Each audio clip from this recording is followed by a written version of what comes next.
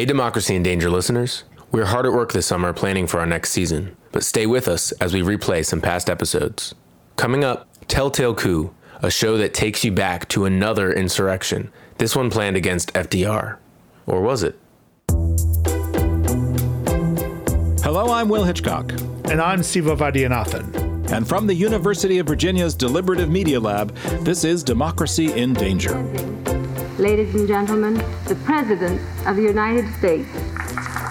We're taking you back in time today to a curious, largely forgotten episode in American political history. After years of uncertainty, we are bringing order out of the old chaos. The year is 1934. It's the height of the Great Depression. 2 years earlier, Franklin D. Roosevelt had won the presidency in a landslide, promising to bring jobs back for all Americans. With a greater certainty of the employment of labor at a reasonable wage. And that's when an ex-Marine, testifying before Congress that November, made a startling public accusation. What we know about the business plot was because of the man who blew the whistle on it. This is journalist and author Jonathan Katz. He's written a new book about that whistleblower, an enigmatic figure named Smedley Butler.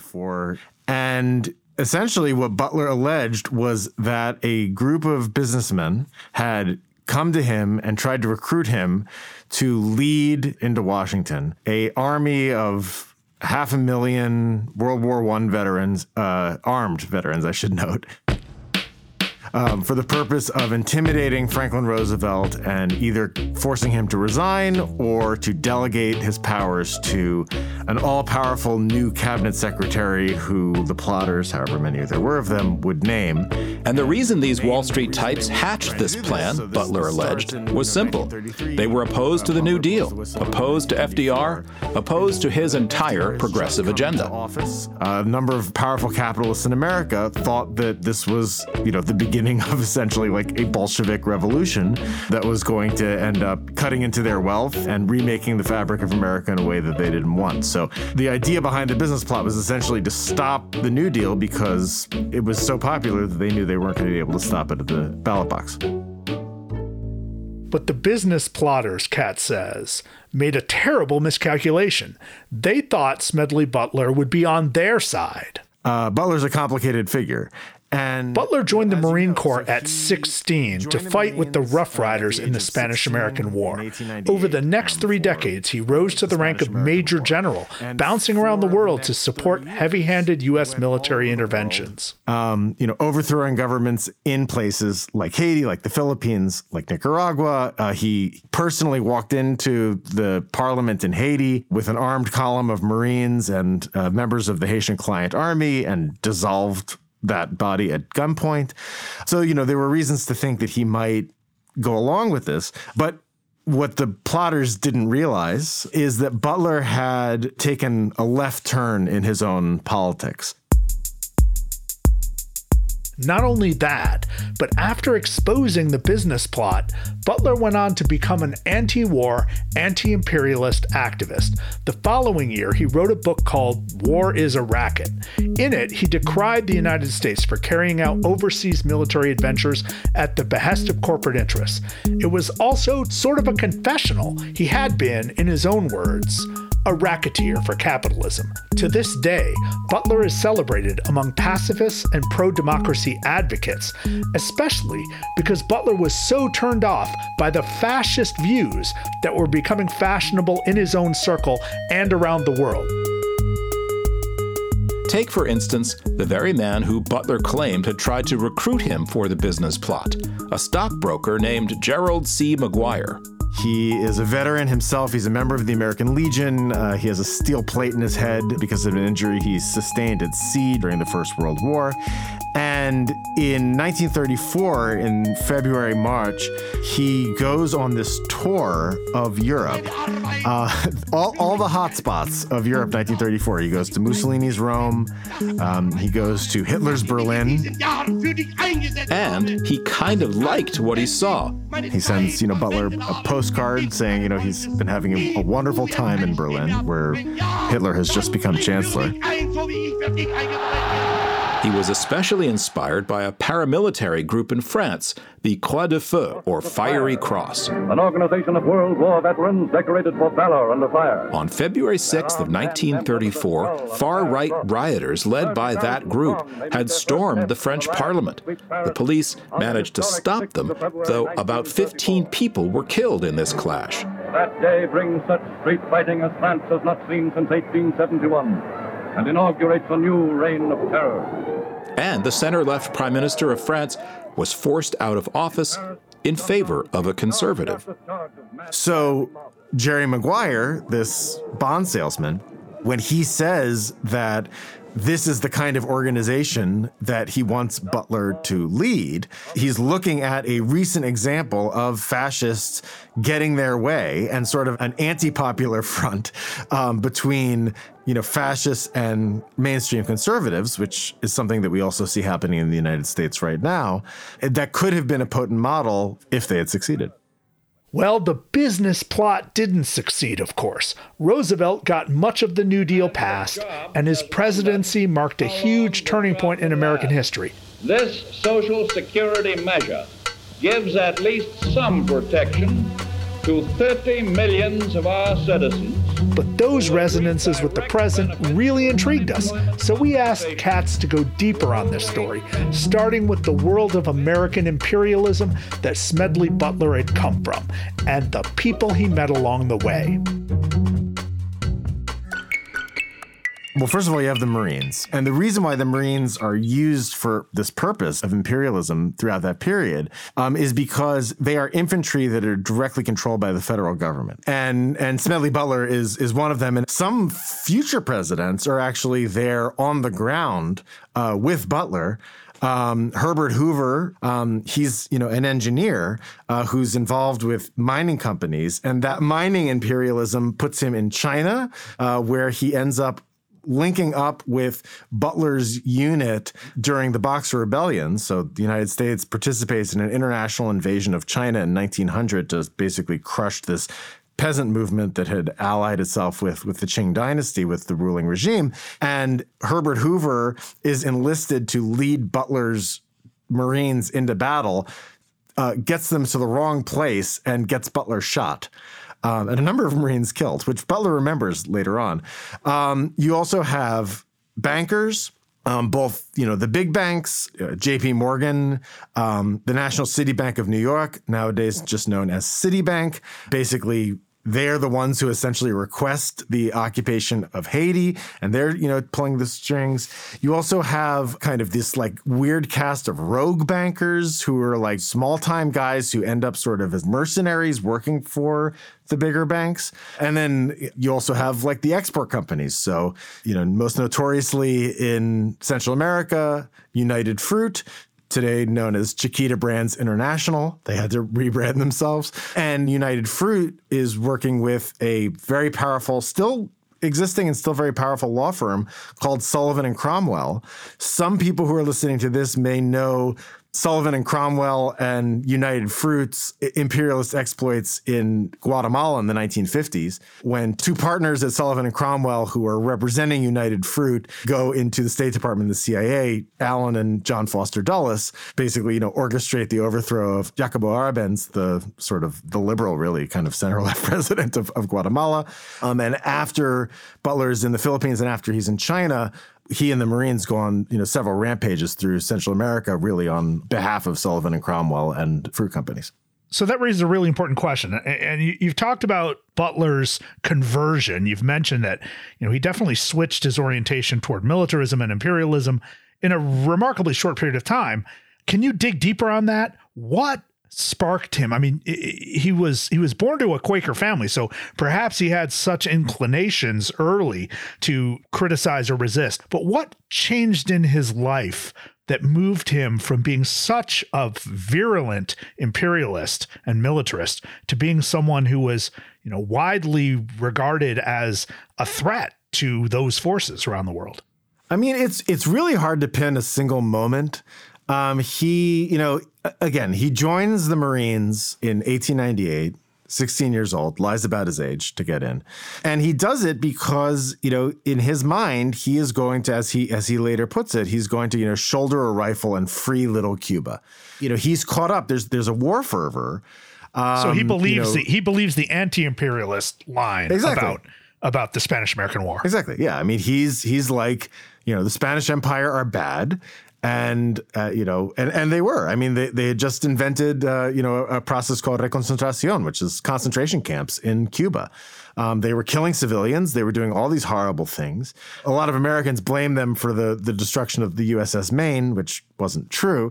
But those were the things that got Butler into the Marines in the first place. Right. You're saying there was some consistency there in his idealized sense of justice. Yeah. I mean, he's carrying with him attitudes and rhetoric of small r republicanism and small d democracy that, inform what a lot of Americans think. He also, being out in the field, gets, a front row seat to these machinations, especially in Nicaragua, because at that point he's been promoted to major, which, as a flag officer, he's able to sort of, move around a little bit more on his own, make his own decisions about who he talks to, where he goes. And he starts noticing in very blatant ways, the ways in which, the movement of his Marines and, the lives of his Marines are to a large extent being dictated by these business interests.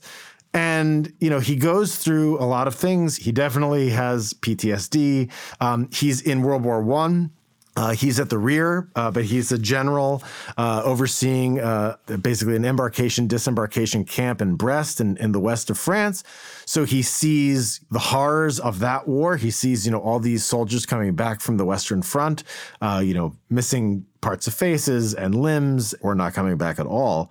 And all of these things are sort of, bleeding together to sort of start to turn him off of war and to put in his mind the ideas that he ends up expressing in his book, War is a Racket, which is really sort of an early, somewhat imperfect early attempt to describe what Dwight Eisenhower, and his speechwriters deem a couple decades later the military-industrial complex. And then thing that happens in 1932 called the Bonus March, where, in short, tens of thousands of World War I veterans come to Washington looking for promised federal back pay from their time in the First World War, which they need to get through the Great Depression. And instead of sending help, President Herbert Hoover, Butler's old friend from the Battle of Tianjin in China, sends the Army instead. And the Army, led by Douglas MacArthur, with, by the way, his number two, a major named Dwight Eisenhower, they order a cavalry charge led by Major George S. Patton into this encampment. They charge with bayonets. They fire chemical weapons. A baby is killed, and the camp is burned to the ground. And to Butler, this is, the Army attacking its own veterans. And, that's putting some questions into his mind. And that, amid the ambient of the Great Depression and the rise of fascism in Europe, and then the business plot, I think that would be enough to radicalize me. So I think that kind of explains why he ends up spending the last decade of his life. He dies in 1940, inveighing against war, inveighing against empire, inveighing against, the banks, and trying to prevent the United States from entering what ends up becoming World War II. So, Jonathan, wow, you have painted a portrait in this book of a climate, of a world of economic exploitation, powerful corporations using the military to advance their interests in foreign countries, overseas occupations, as well as domestic economic upheavals, the radicalization of veterans. This, obviously sounds kind of familiar. So Let me draw out from you the sense of continuity that you must have seen as you were working on this and thinking about the continuities between what occurred in the 30s and what occurred in America in the last 20 years, in the last 4 years, and in particular in the last year since January 6th. Yeah. So, one thing that really comes out when you dig into this history is that the kinds of wars that the United States have been fighting since 9/11 are really not exceptional in our history. They tend to be the rule. I mean, when we think of war in this country, the first war that anybody ever thinks of, and sometimes the last war that anybody ever thinks of is World War II. Maybe you throw in the Civil War, but those are exceptions. I mean, the kinds of wars that Butler was fighting in, really, there's much more continuity between those and the wars that came before it in the 19th century, Vietnam, and then nothing resembles them as much as Iraq, Afghanistan, Syria, Libya, Somalia, Uganda, Niger, like all these conflicts at various levels. Many of them are still going on, unbeknownst to the majority of the American people, just as a lot of the conflicts that Butler was involved in Central America at that time. And you're seeing a lot of the same dynamics replay where, as you note, like the radicalization of veterans, in both directions, right? I mean, you have some people like Smedley Butler, sort of modern day Smedley Butlers, who are like, this was terrible.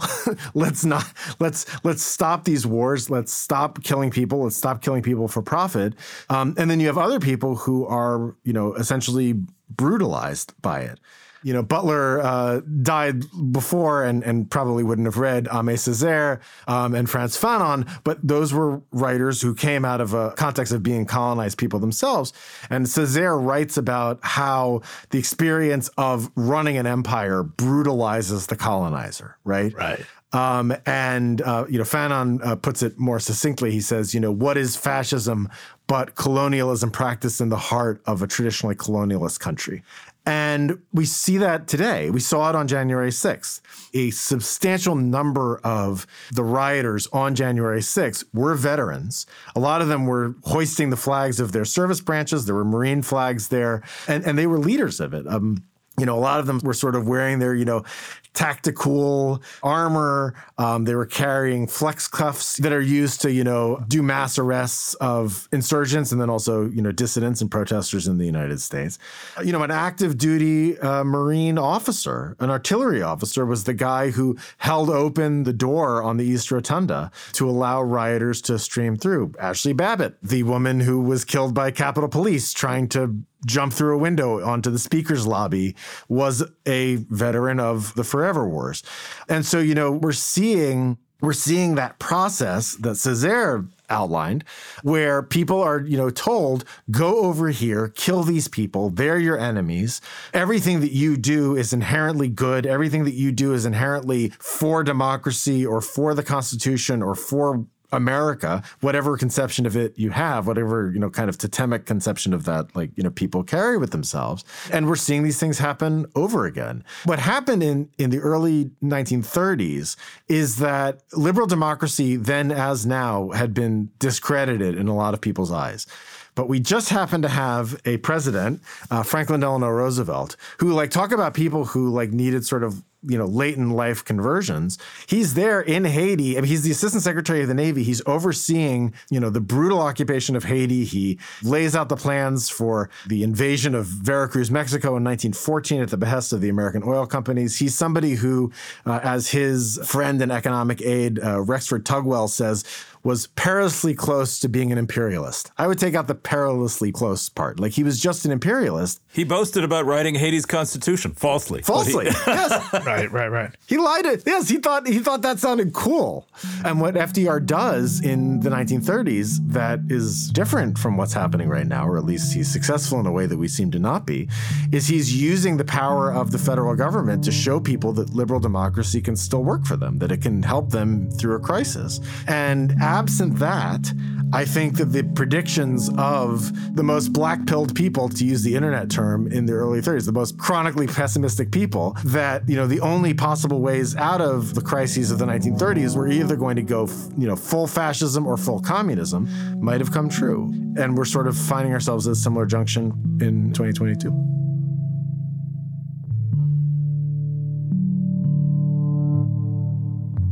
Jonathan Katz is a journalist best known for his reporting from Haiti in the wake of the 2010 earthquake. Jonathan revealed how United Nations aid workers brought on a devastating cholera epidemic in Haiti and then tried to cover it up. You can read all about that in his first book, The Big Truck That Went By. Now, his latest book is Gangsters of Capitalism, Smedley Butler, the Marines, and the Making and Breaking of America's Empire.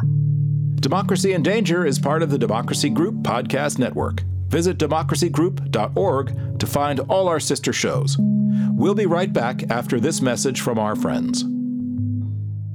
Hey, Democracy in Danger listeners, I want to tell you about another podcast I think you'll enjoy, When the People Decide. There's a whole other world out there of everyday people who are taking issues they care about directly to their fellow voters to create political change and form new coalitions. You'll hear from Katie Fahey, who led a campaign to change the redistricting process in Michigan, and Luke Mayville, who rallied voters in Idaho to expand Medicaid.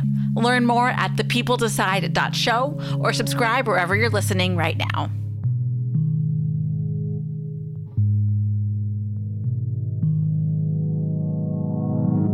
Well, this book, Gangsters of Capitalism, does this really fascinating interweaving between Jonathan Katz's story as he travels around the world chasing the ghost of Smedley Butler. This is very much a way of interweaving two separate stories to make the explicit point that what happened 100 years ago still matters today. You know, so many of the themes that Jonathan explores in this book plug into other things we've discussed in Democracy in Danger. The rise of the militaristic right, the extreme right in America, the history and legacy of American imperialism, the current state or lack thereof of democracy in places like Haiti, the threat to democracy in a place like the Philippines, a place we haven't actually talked enough about on the show, but I certainly hope to in the near future. You know, Siva, I agree with you. There are some really interesting continuities between the era that Jonathan writes about and our own. But I want to highlight one important rupture, one important discontinuity. The business plot did not happen. Yeah. The business plot never got off the ground. And in fact, as Jonathan tells us at the end of his book, it's not altogether clear there really was a business plot. Smedley Butler alleged that there was a business plot, but Congress did not pursue his allegations. And so we never really got to the bottom of whether or not there was a plot. There certainly never was the marching, the seizure of the attempt to seize the Capitol. And I want to just emphasize this point because in January 6, 2021, there was a plot and there was an assault on the Capitol. There was an insurrection. Now, why did that go as far as it did? And the answer lies in the fact that Donald Trump was still president and he was conspiring with the insurrectionists of January 6 to bring it about. This is an important point to emphasize how much more radical our politics have become than they were in the early 1930s. The president himself, a sitting president, conspired with insurrectionists to seize the Capitol and overturn an election. The business plot doesn't hold a candle to what happened on January 6, 2021. That's all we have on this episode of Democracy in Danger. But stay in touch. Visit our webpage, dindanger.org, or follow us on Twitter at DNDpodcast. That's DIND Podcast. Subscribe to the show on Apple Podcasts or wherever you get your audio. Democracy in Danger is produced by Robert Armengol. Ellie Bashkow is our engineer. Support comes from the University of Virginia's College of Arts and Sciences. The show is a project of UVA's Democracy Initiative. We're distributed by the Virginia Audio Collective of WTJU Radio in Charlottesville. I'm Siva Vaidyanathan. And I'm Will Hitchcock. We'll see you next time.